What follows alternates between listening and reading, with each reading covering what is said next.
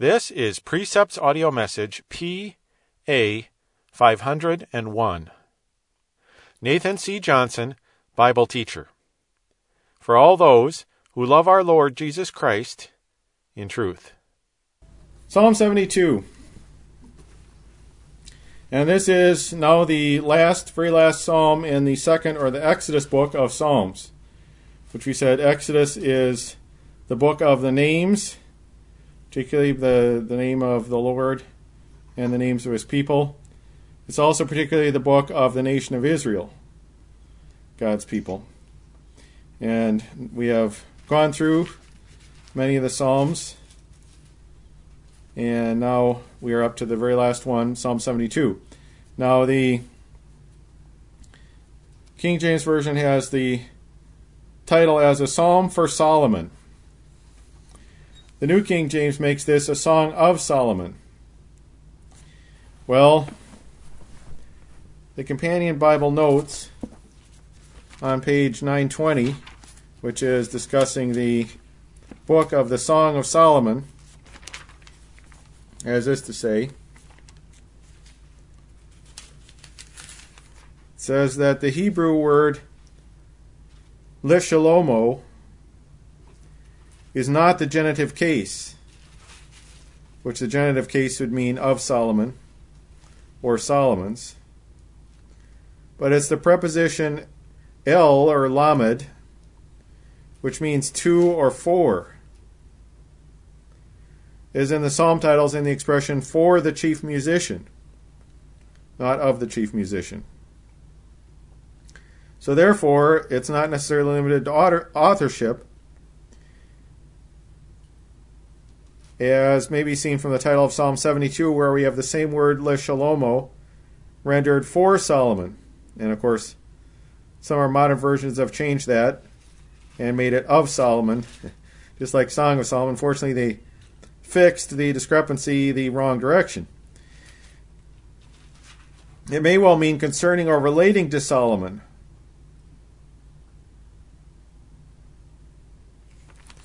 And that is what I believe it means.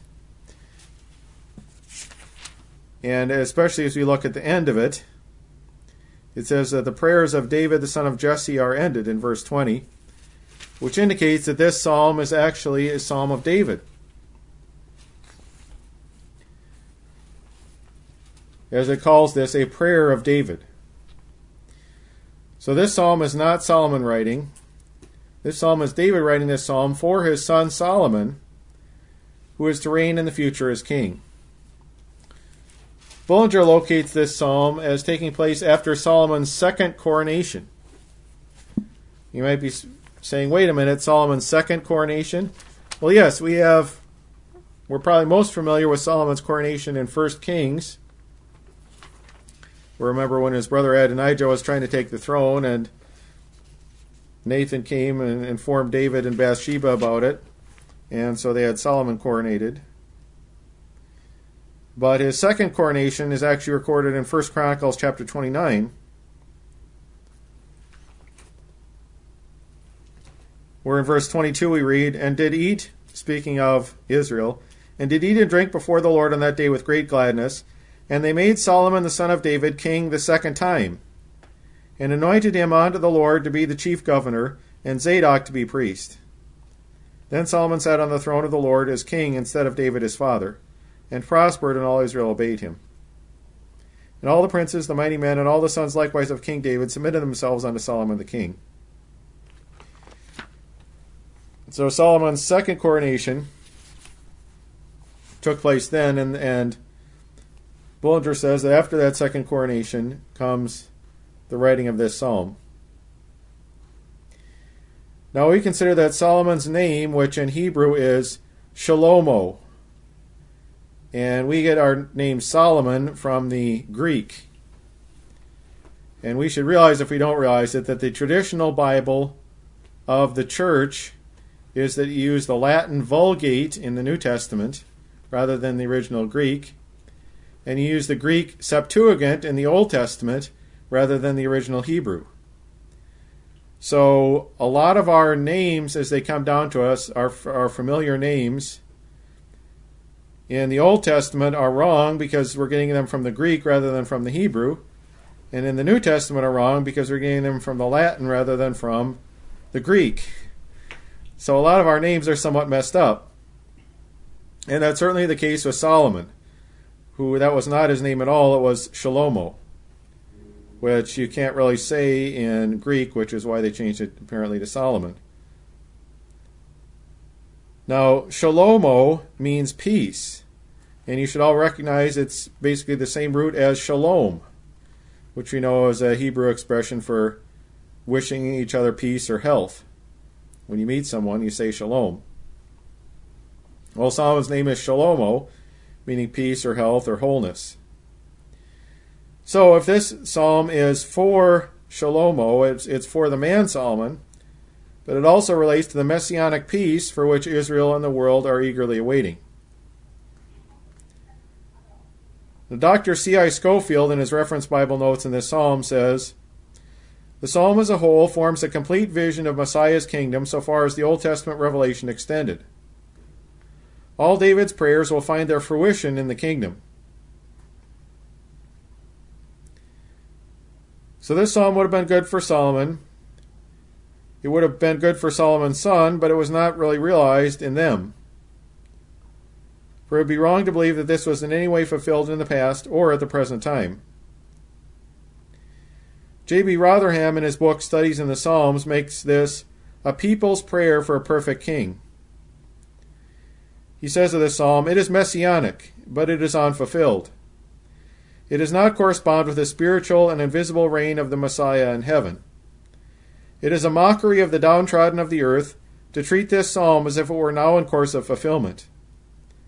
It is valid, but it is in reserve. It has never yet been fulfilled, but it will be fulfilled in the letter and in the spirit. Why its accomplishment has been so long delayed must be sought elsewhere." And of course, I don't know how well Rotherham knows it, but we know where to seek for the reason why the fulfillment of this psalm has been delayed. And that is the advent and the dispensation of grace in which we live.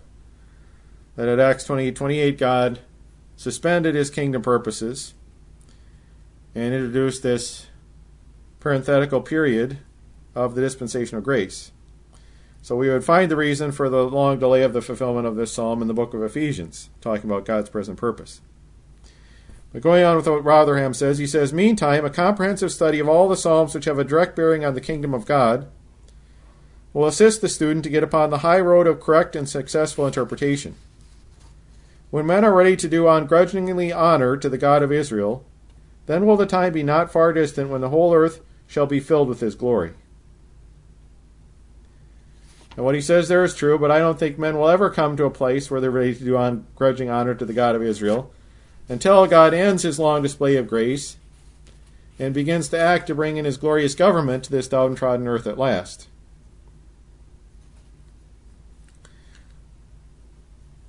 So let's examine now what this psalm says to Solomon, not by Solomon, but to Solomon. And I believe ultimately it's speaking about the one greater than Solomon. Matthew 12 and verse 42, where the Lord says, "The queen of the south shall rise up in the judgment with this generation and shall condemn it, for she came from the uttermost parts of the earth to hear the wisdom of Solomon, and behold, a greater than Solomon is here." Well, the Lord Jesus Christ is the greater one than Solomon who was yet to come. And so I think this psalm ultimately finds its fulfillment in him.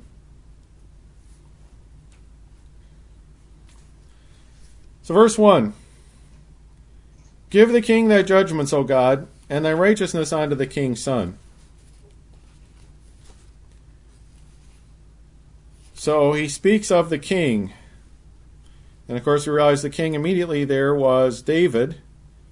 If this was indeed after Solomon's coronation, it was also Solomon sitting on the throne along with David. But ultimately I think this finds its fulfillment in Jesus Christ the Messiah, who will be ruling as a projection and extension of God and will be ruling from his throne in the heavens, as we see in Psalm 103 and verse 19, where it says, "The Lord hath prepared his throne in the heavens, and his kingdom ruleth over all." So, Jesus Christ will be ruling, and all there is of God, in his universality and in his infinitude, will come to Jesus Christ, so that when he judges, when he sets things in order on earth, he will judge nothing of himself. As the Lord said in John chapter 5 and verse 30, he said, I can of mine own self do nothing. As I hear I judge, and my judgment is just, because I seek not mine own will, but the will of the Father which has sent me.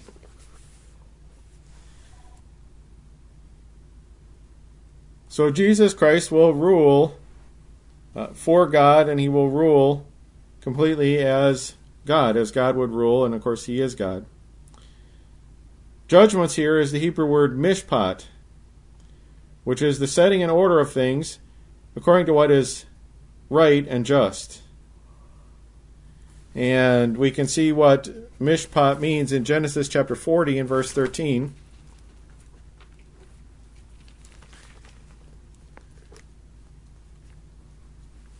Where Joseph, speaking to the chief butler in prison, said to him, This is the interpretation of it.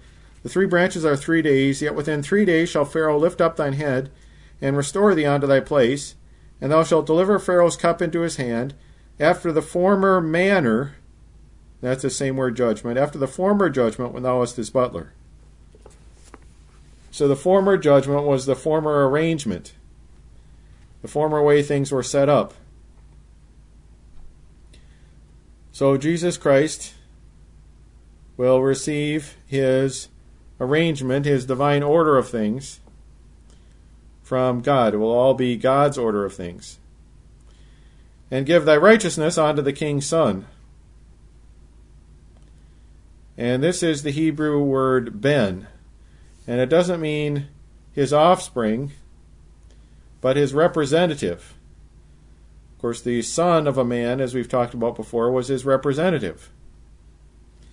And Jesus Christ will represent God as the Son of God, ruling in the heavens, with a capital S, Son of God. David will rule as the small s Son of God, ruling as prince over Israel on earth. So God's judgments will be given to the king and to the king's son, the king's representative. Verse 2, He shall judge thy people with righteousness, and thy poor with judgment. So judge here is the Hebrew word din. It has to do with executing judgment, pleading a cause, or vindicating. So he shall execute judgment on thy people with righteousness. Now rulers today often judge unequally or unrighteously. But this is not the way it will be in God's government. Amos chapter 5 and verse 24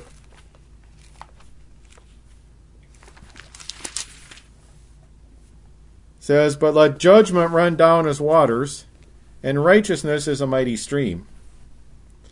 And that's the way it's going to be in God's kingdom. Is that judgment, true equity, we might say,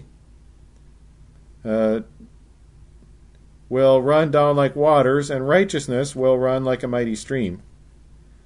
So judgment and righteousness will be combined in God's kingdom. Now the world today lacks true judgment.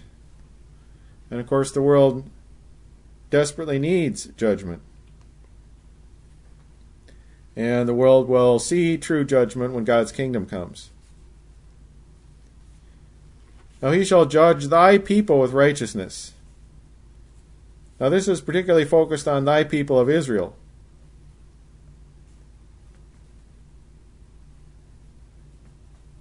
Now Bullinger may well be right that this was in the last year of David's life after he had already set Solomon on the throne in his place.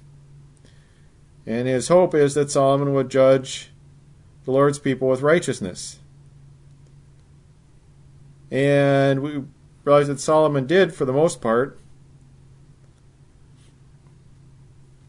And thy poor with judgment. The poor would be the downtrodden or those without power. Now these in God's kingdom will receive justice. Now today, often those who are without power do not receive justice. You need to have power, you need to have some form of recourse in order to receive justice. And so those who don't have any power, any recourse, will often have judgment twisted against them. But not so in the kingdom. The poor, the downtrodden, the powerless will be judged according to what is right and just. And this is, judgment here is mishpat again. Setting an order of things. Again, according to what is right and just. Then verse 3, the mountain shall bring peace to the people, and the little hills by righteousness. So the mountains are going to bring peace to the people. This is the Hebrew word har for a mountain. But it's often used as a symbol of a kingdom or a government. Some think that this speaks of messengers coming over the mountains with news of peace.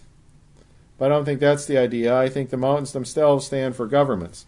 Now today, governments or kingdoms often bring war to the people. Through their decisions, they bring war, not peace. And the people will often have little or nothing to say about whether or not they go to war. The government decides it and brings war to them. Now, how much better it will be in the kingdom of God when the mountains, that is the governments, bring peace to the people and not war. Now the word peace here is the Hebrew word shalom. Again, as we discussed, from which Solomon's name Shalomo is derived. And besides peace, it also has to do with just general wholeness or wellness. Health. So the mountain shall bring peace and goodness and wellness to the people. And the little hills by righteousness. So we might say the little hills we could think of as the local governments, which sometimes can be just as bad for the people as the larger national governments. But they'll bring peace to them, wholeness to them, and so forth by righteousness. So that will be how the mountains in that day will do this very different thing. Bring the people peace. Is that they'll do it by righteousness. Now, even our best governments today are far from always being righteous. Sometimes governments can act in a righteous way, but often times they do not. And even, like I say, the best governments don't act exclusively righteous. But in God's kingdom, they'll bring shalom, peace to the world, through righteousness. Verse 4, he shall judge the poor of the people, he shall save the children of the needy, and shall break in pieces the oppressor. So he shall judge the poor of the people. Now this time, judge there is the Hebrew shaphat, which means to govern, and it's the word used in the book of Judges. The book of Judges, the judges that we talked about are the rulers, the governors over Israel. They were like an informal king that didn't pass on the rule to his children. So to judge means to determine what's right and set things right, to set things in order. They're the rulers, the governors. So he, this king, shall judge the poor of the people. And the poor of the people are those who have no champion and are oppressed. And I believe that this is speaking of events that have to do with the introduction of God's government on earth. Of course, once God's government is fully there and fully functioning, there won't be any oppressed. There won't be any who need a champion. God's kingdom will have taken care of all such. But as I've told you before, we need to separate between the glorious period when God's government is being set up and all the wrongs on earth are being set right, from the equally glorious period when God's kingdom has already been set up and it's fully there and fully functional. And the period when we see these glorious things coming into existence is during the setup period. And once God's kingdom is fully set up, fully there and functioning, well then things will be different because you'll no longer need to be bringing justice to the oppressed because there won't be any more oppressed. That would have been done during the setting up period. So you always need to recognize that there is the setting up period of the kingdom where certain things are true, and then the period where the kingdom's already set up, where some of the same things are true, of course, but some things are no longer true. You're no longer having to change things on earth because they've already been changed. So he shall judge, govern the poor, the oppressed, the downtrodden of the people. He shall save the children of the needy. This is not the Hebrew word for children. This is the sons of the needy. And I've spoken of the sons as being the representatives. So this will be whoever represents the class of the needy in that future day when the kingdom is starting.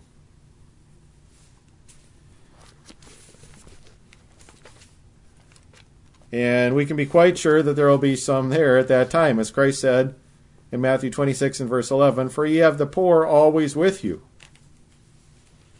And this is true. So certainly when God's kingdom starts, whenever it starts, there will be those who will be needy at the time. And so God will save all the representatives of the needy. And shall break in pieces the oppressor, or crush the oppressor. Well, that seems drastic perhaps, but what else could he do? Because if he left the oppressors untouched, then they would only try to oppress again. So the only thing he can do to permanently save the oppressed is to crush their oppressors. Well, this ends the first stanza, which is praying for the king who will do righteous judgment and true justice.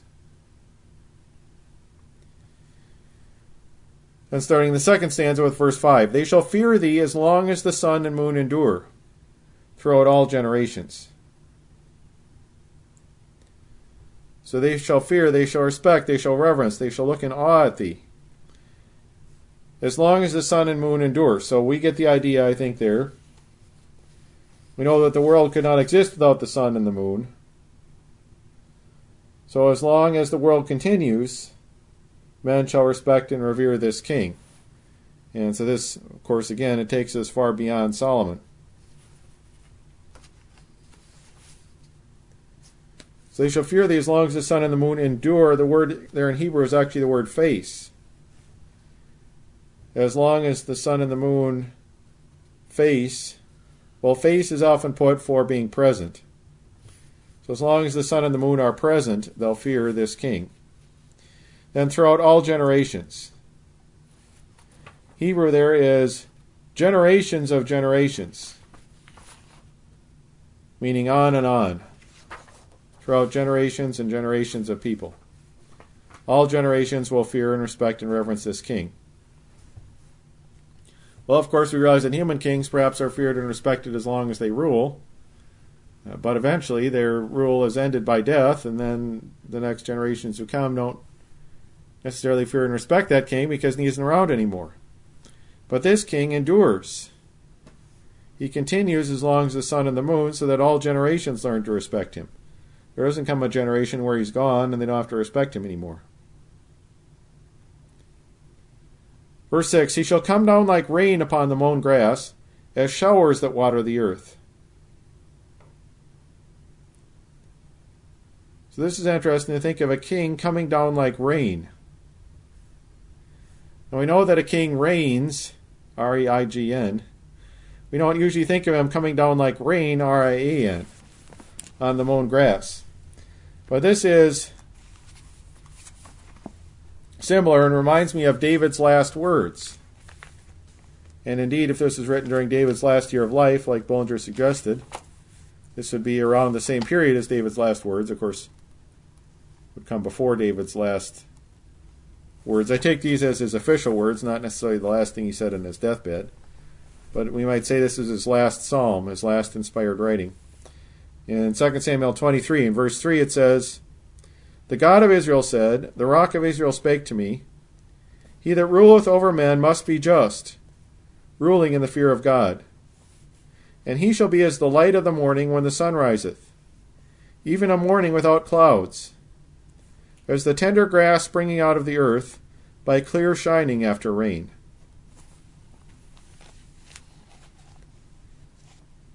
So this king's reign will be like rain, R-A-I-N, upon the mown grass, bringing up grass, as showers that water the earth, or that soak the land. So it causes abundance, it causes growth, it causes healthy crops. And of course, righteousness does the same thing for humanity, for the world of mankind. It causes health for the world. It causes prosperity and growth for the world. And that's what we'll see God's kingdom will cause, is that this world will be healthy like the grass after a nourishing shower. Verse 7, In his days shall the righteous flourish, and abundance of peace so long as the moon endureth. So in his days shall the righteous flourish. Now we realize human governments don't always favor the righteous. There are some governments that favor wickedness. There are some governments that favor unrighteousness, or certain kinds of unrighteousness. But in the days of this king, his future king, it was the righteous and the righteous only that will flourish, that will grow and will prosper. And then the abundance of peace as long as the moon endureth. Abundance of peace here is, we might say, wave upon wave of peace. We could say that there is a constant flow of peace. And peace, again, is shalom, the word from which Solomon, or Shalomo, gets his name.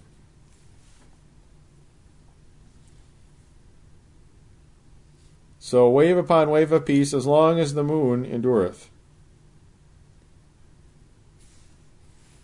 Now we know from Paul's statement in 1 Timothy chapter 6 and verse 16, speaking of Jesus Christ, he says of him, who only hath immortality, dwelling in the light which no man can approach unto, whom no man hath seen nor can see, to whom be honor and power everlasting. Amen. So Jesus Christ alone has immortality. And so since he has immortality, and having died once, he dies no more, death has no more dominion over him, well, we can be sure that his days will have no end.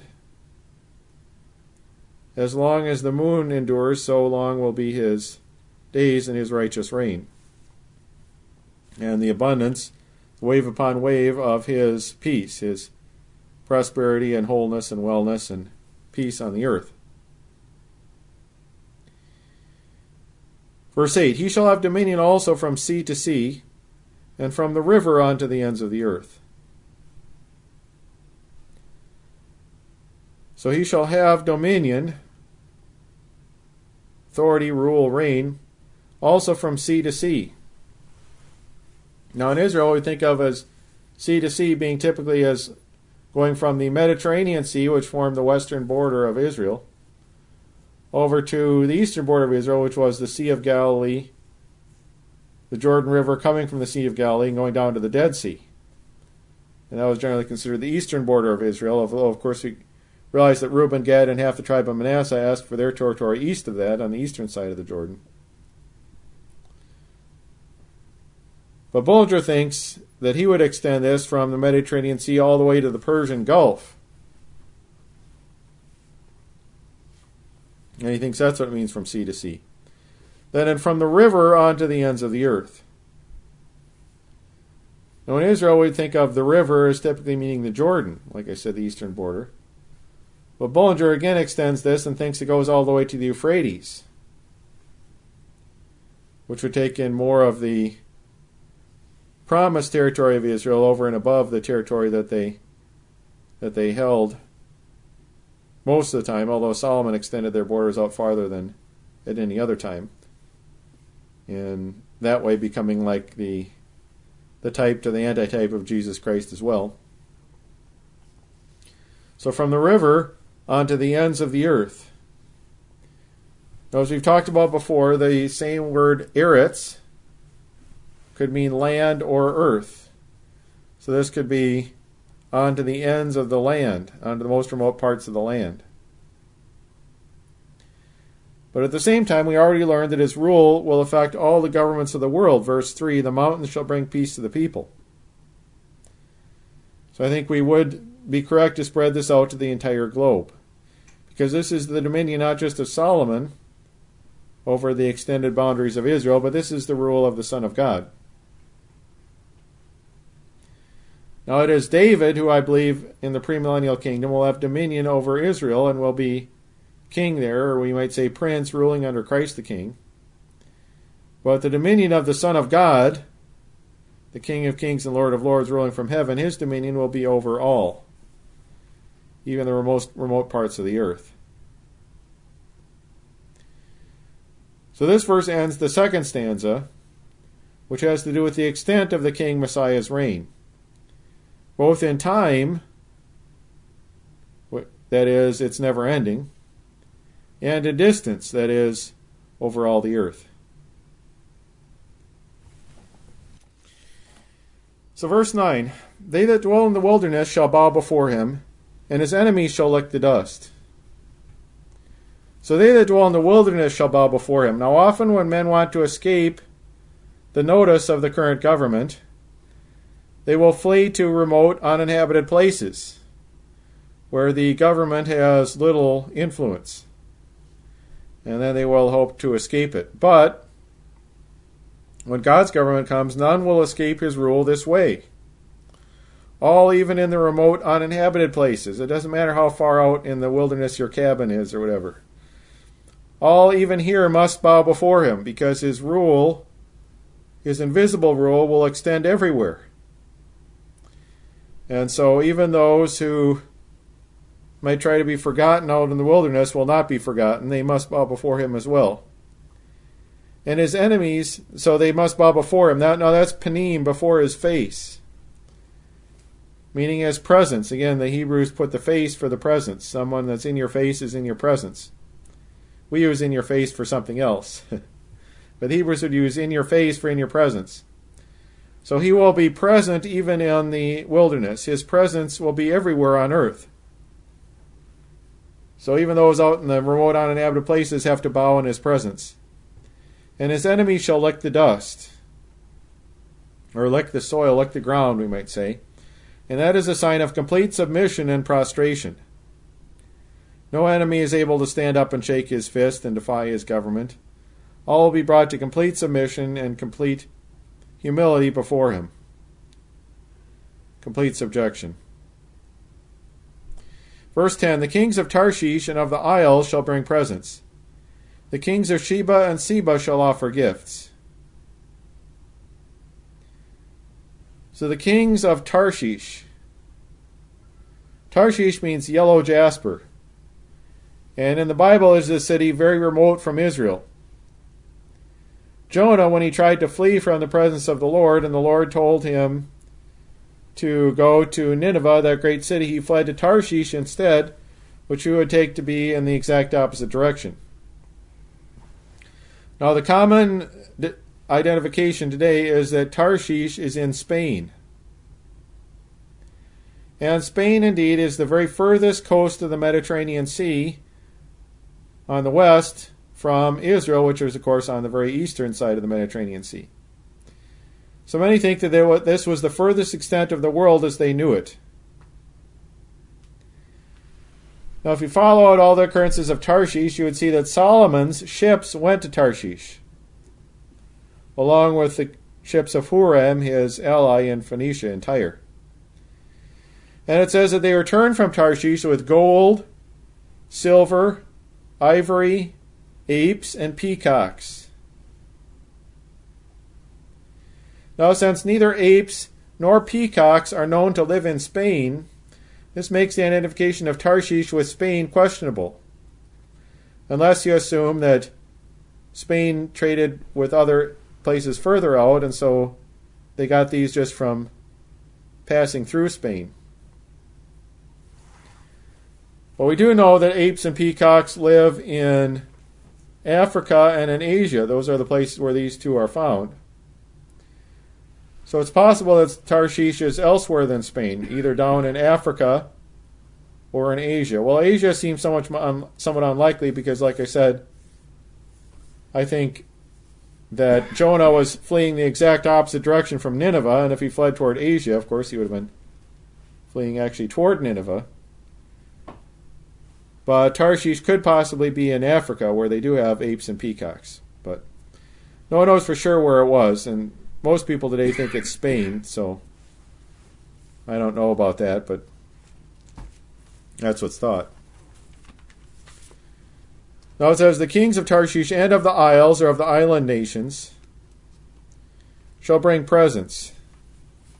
Or this could be tribute. We can compare it to Psalm 68 and verse 29. Because of thy temple at Jerusalem shall kings bring presents unto thee. So again, talking about in God's kingdom that kings will bring presents or tribute to the Lord because of his temple. Then it says, the kings of Sheba and Seba shall offer gifts.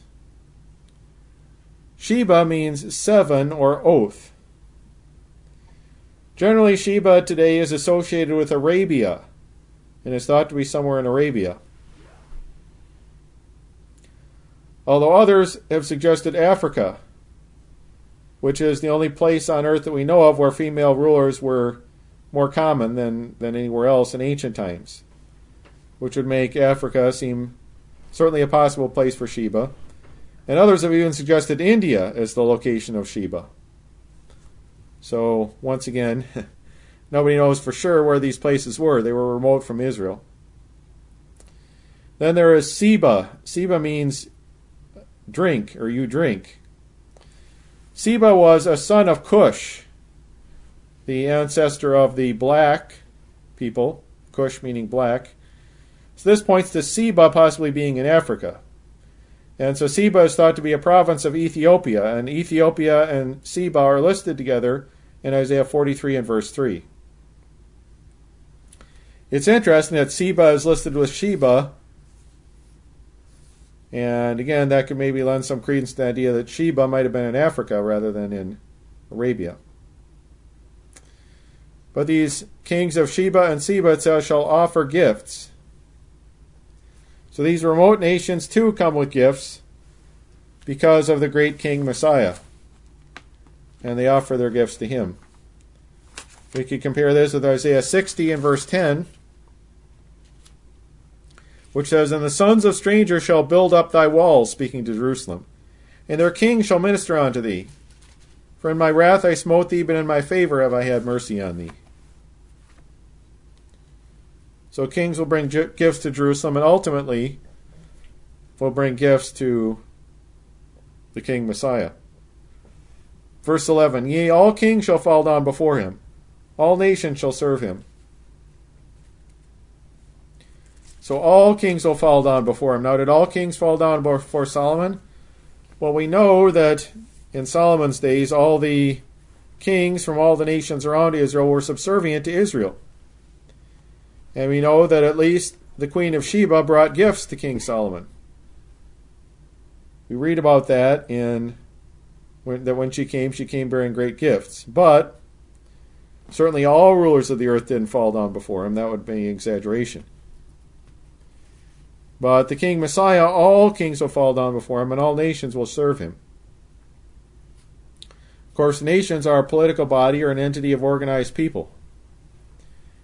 And it's never happened in the past that all nations have served any king of Israel. And so I think the amillennialists can do nothing here but admit to their lack of faith. So how will it come about that all kings will serve this king and all nations will serve? Well, this will come about by the power and skill of God. Only God can bring in God's kingdom. And he will bring in his kingdom in the future. So this ends the third stanza, which has to do with the complete subjugation of all to the Messiah King. And all will acknowledge him as master. Verse 12, for he shall deliver the needy when he crieth, the poor also, and him that hath no helper. So So he will deliver the needy or the helpless when he cries. Now he does not promise to do this today. Many are needy today and cry out, and they aren't delivered from their neediness. They aren't delivered from oppression. And so this does not happen, certainly not universally today, but this will happen in the kingdom of God. And we could compare this to Psalm 145 and verse 16.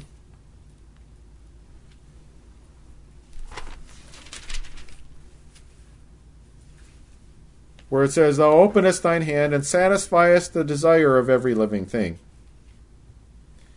And when God's kingdom comes, he will open his hand, and the desire of all living things, not just all human beings, but of all animals will be satisfied as well. So there'll be no starvation on earth. There will be no want and poverty on earth in God's kingdom. So he shall deliver the needy when he crieth, the poor also, and him that hath no helper. So again, the helpless, those with no one to help, to stand up. Often the Bible speaks of the orphan, the fatherless. Of course, to have a mother but not a father, you'd still be pretty helpless because everyone needed, there had to be a patriarch or there was no household. And the widow, of course, again, without a patriarch, without a household, women were helpless. So these would be those who had no helper, no one to stand up for them. And he will deliver them when they cry, it says. Verse 13, He shall spare the poor and needy, and shall save the souls of the needy. And again, the sparing of the poor and needy is not being done today. Rulers today often have little time for such people, since they don't see any advantage in helping them. What advantage would you get from helping the helpless and the needy? I mean, they can't pay you back. Can't do anything for you. But in God's kingdom, all such will be spared. All such will be helped. He shall save the souls of the needy. Souls there is the Hebrew nephesh, and I believe it's put there for the entire person. He will save the persons of the needy. But soul can also be related to the emotions or to the desires, and therefore also related to the things that satisfy the desires. So he will save their persons, but he will also fulfill their desires, the food they need, the things they need for a comfortable life. He will take care of them. Then verse 14, He shall redeem their soul from deceit and violence, and precious shall their blood be in his sight. So he's going to redeem the souls of these poor and needy. And redeem there is the Hebrew Gaal, which is the word for the kinsman redeemer. The great illustration of the Gaal is the book of Ruth, where Boaz is the Gaal. And, of course, our great Gaal, our kinsman redeemer, is the Lord Jesus Christ. So this future king will be the Gaal.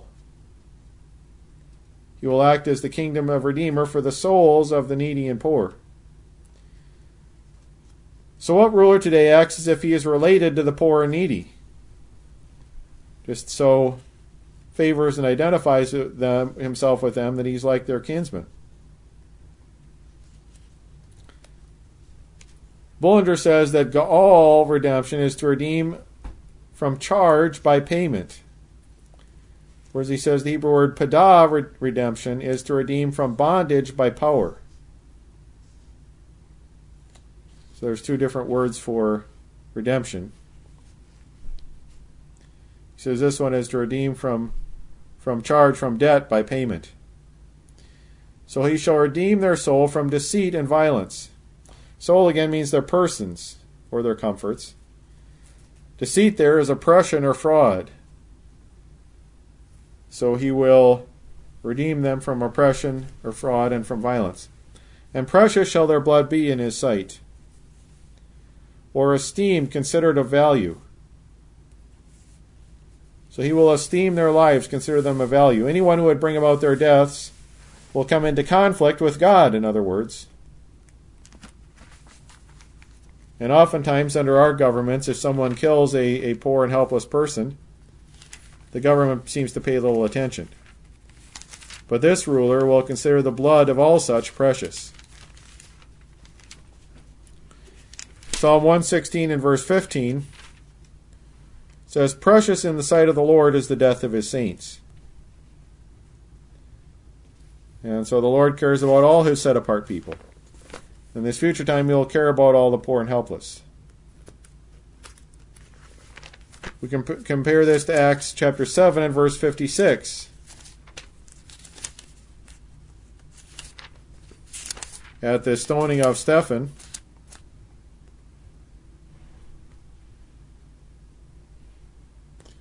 and he said, "Behold, I see the heavens opened, and the Son of Man standing on the right hand of God." So as Stephen was standing there about to be killed, Christ appeared to him.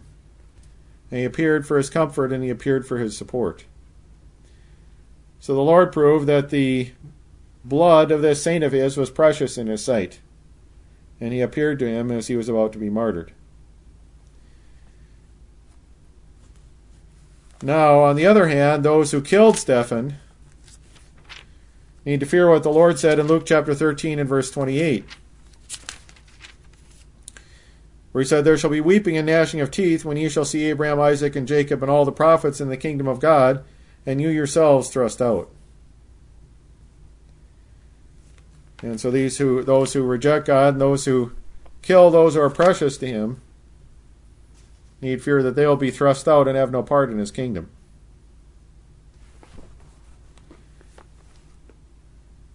Now we go all the way back to the beginning, speaking of their blood being precious in his sight. It reminds me of Abel. In Genesis 4 verse 10, after Cain killed Abel, and the Lord said to him, "What hast thou done? The voice of that brother's blood crieth unto me from the ground." So the Lord hears the cry of the blood of the innocent. And so in his eyes, the blood of all the helpless will be precious in his kingdom.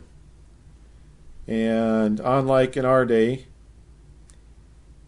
though he sees that he will not stand, he often stands by. In the kingdom he will not stand by when anything threatens the helpless, or when anything threatens his saints, anything threatens his people.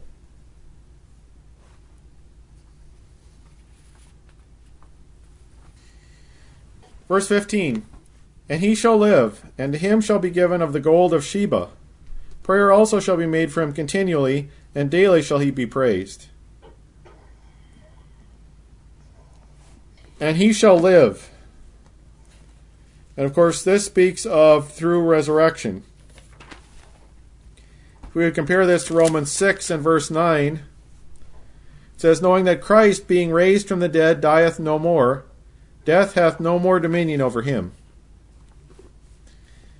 So he shall live in resurrection and live continually. And because of his life, those who belong to him shall also live in resurrection, as we know.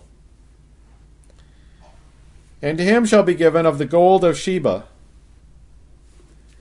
And again, much of the gold of Sheba was brought to Solomon by its queen, as we know in 1 Kings chapter 10 and verse 2.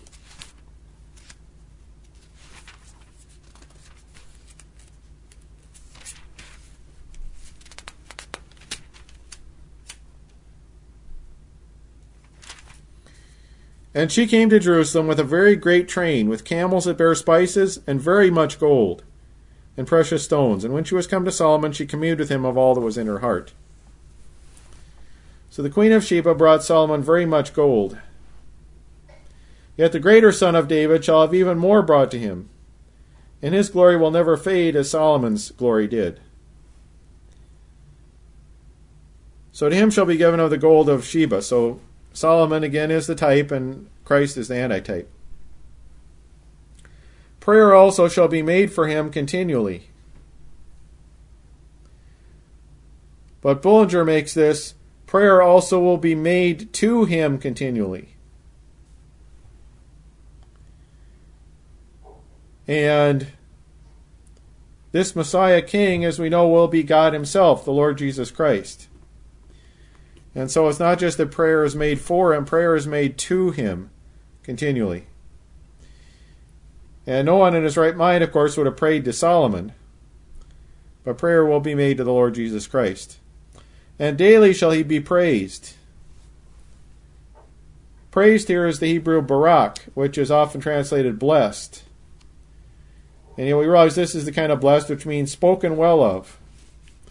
Now already in our day there are those who praise Jesus Christ every day. But even more so in the kingdom, when all on earth will praise the name of Jesus Christ. So he'll be praised every day. He already is, but even more so then. Verse 16, there shall be an handful of corn in the earth upon the top of the mountains. The fruit thereof shall shake like Lebanon, and they of the city shall flourish like grass of the earth. So there shall be an handful of corn in the earth upon the top of the mountains. What in the world does that mean? Well, this probably refers to the nation of Israel, which will be on the top of the mountains. And handful, it appears, would mean an abundance. We could compare this to Deuteronomy chapter 28 and verse 13, where it says of Israel, and the Lord, if they serve the Lord, and the Lord shall make thee the head and not the tail. And thou shalt be above only, and thou shalt not be beneath. If that thou hearken unto the commandments of the Lord thy God, which I command thee this day to observe and to do them. So Israel is promised that they would be the head and not the tail, and above and not beneath. That is, regarding the other nations, if they would serve the Lord. And that's the way it's going to be in Israel and the kingdom, is that they will be on the top of the mountains. They will be the head and not the tail. They will be above and not below. Corn was an Old English word that meant grain. And we've taken the word corn and specialized it to mean the American grain, the maize. It just meant there will be a handful of grain. Of course, they had no concept of maize. There will be a handful of grain in the earth upon the top of the mountains. That is Israel. Top there is the Rosh, the head. Now Rotherham sees that this literally as grain terraces up the sides of the mountains. And Psalm 145 in verse 16 certainly speaks of the kingdom as having abundance of food. When thou openest thine hand and satisfiest the desire of every living thing. It says, the fruit thereof shall shake like Lebanon. This is probably referring to the plentiful trees of the forest. Lebanon was a famous forest. So here it would be the forests of grain will shake like the trees of Lebanon. Then it says, and they of the city shall flourish like grass of the earth. They of the city shall flourish. What does that mean? Well, of course, if the majority of our population is living in cities, city dwellers tend to look at themselves as superior and the country folk as inferior, but this was hardly the case in the agricultural society of Israel. When you think of the city dweller, you should think of a pale and rather sickly type. So the pale and sickly city dweller will be hale and hearty like the country folk. So that's what it means. They of the city shall flourish like the grass of the earth. You'd expect they of the city to be pale and sickly, but instead they're hale and hearty. So the Lord's health care in his kingdom will be healthiness and strength for all, no matter where they dwell, even in the unhealthy city. Then verse 17, his name shall endure forever. His name shall be continued as long as the sun. And men shall be blessed in him. All nations shall call him blessed. So his name shall endure forever. And remember, this is the Exodus book of Psalms. And Exodus' actual name in the Hebrew is, these are the names. And it's Va'ala Shemoth. Shemoth being the names. So you should really call Exodus Shemoth, not Exodus. It's the book of the names. And so it's appropriate that the last psalm in the Exodus book, or in the Shemoth book of Psalms, ends with a reference to the Lord's name. So his name, the name of this king, Messiah, shall endure forever. And that's for the Olam, for the whole outflow of the kingdom. And the kingdom is often called in the Old Testament the Olam.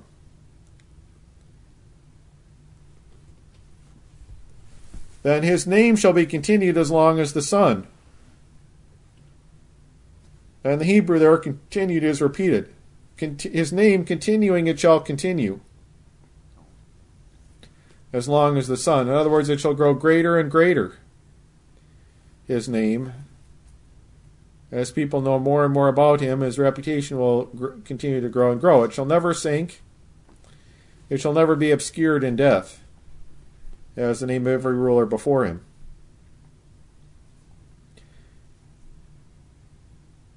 It shall continue as long as the sun. And again, this is panim, the face of the sun, as long as the sun is present. And all men shall be blessed in him. This is Hebrew barak, praised or spoken well of, just like in verse 15. So all men will be praised in him. Men praised in Messiah? Certainly, and this reminds me of Colossians chapter 3 and verse 4, where it says, when Christ, who is our life, shall appear, shall shine forth, then shall ye also shine forth with him in glory, or in glorification. So all Christ people will be spoken well of in him. And those of us who are in Christ can be sure that we will be spoken well of in Christ in that day. So all in him will be spoken well of, and all nations shall call him blessed. Now this is the other Hebrew word for blessed, asher, meaning how happy. So all nations shall call him greatly happy. And indeed, the Lord will have much to be happy about. The Lord certainly must have much to sorrow about on earth in our day, but he will have much to rejoice in and be happy about in his kingdom. Now this is really the end of this psalm, and what we have now is a great closing doxology to this second book of Psalms, starting in verse 18. So we end the topic of the future king Messiah and just come to a doxology of the second book. So verse 18 said, blessed be the Lord God, the God of Israel, who only doeth wondrous things. Blessed here is barak again, spoken well of or extolled. Again, beginning this benediction. So extolled be Jehovah Elohim, the Lord God, the Lord the Creator and Judge. Jehovah Elohim, the Elohim of Israel, the Creator and Judge of Israel, who only doeth wondrous things. But we know that our God does nothing small or petty. Everything he does is great. His smallest act is noteworthy. His smallest act is significant. He only does wondrous things. Verse 19, and blessed be his glorious name forever and ever, and let the whole earth be filled with his glory. Amen and amen. Blessed is again the Hebrew barak. Praised, extolled, be his glorious name forever, for the olam, perpetually, or for the outflow. And this could mean perpetually, or this could mean for the kingdom, which is the great outflow of God in the future. And let the whole earth be filled with his glory. Now, of course, this is yet to be fulfilled. The whole earth is not filled with his glory today. But if we consider Isaiah chapter 40 and verse 5, it says, and the glory of the Lord shall be revealed, and all flesh shall see it together, for the mouth of the Lord has spoken it. Yes, when God's kingdom comes, the glory of the Lord will be revealed, and all the earth will see it together, and then the earth will be filled with his glory. When that time comes, every person on earth will know the esteem in which God holds the Lord Jesus Christ. And so the earth being filled with his glory will take place at the blazing forth of the Lord Jesus Christ that Paul talks about in Titus chapter 2 and verse 13.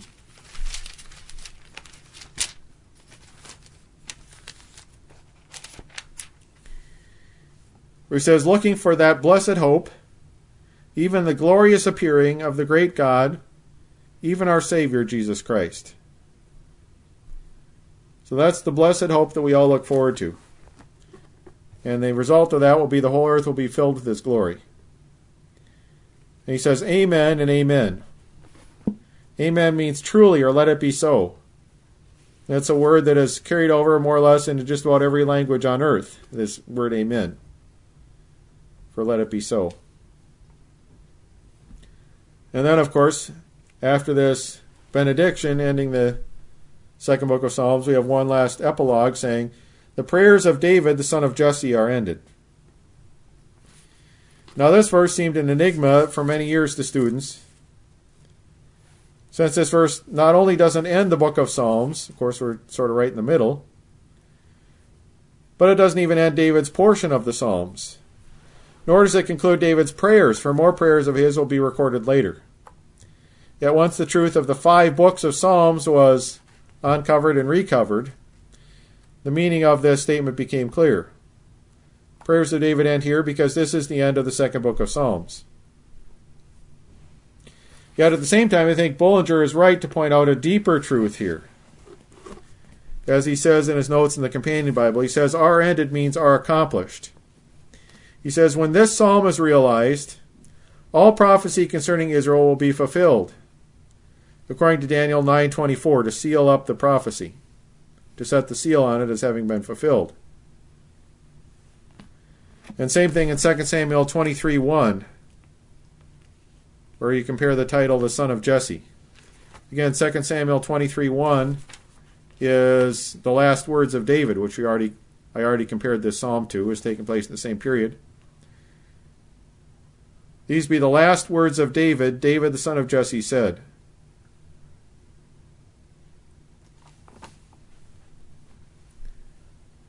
And so he says here, all David, when this psalm is fulfilled, all David's prayers will be accomplished. Not just that the second book of Psalms is ended or David's prayers are ended, but when this takes place, they'll be accomplished. And amen, let them be accomplished, let the kingdom come. That closes out the second book of Psalms, and we will continue and consider the third book of Psalms. We'll wait to do that in our next study.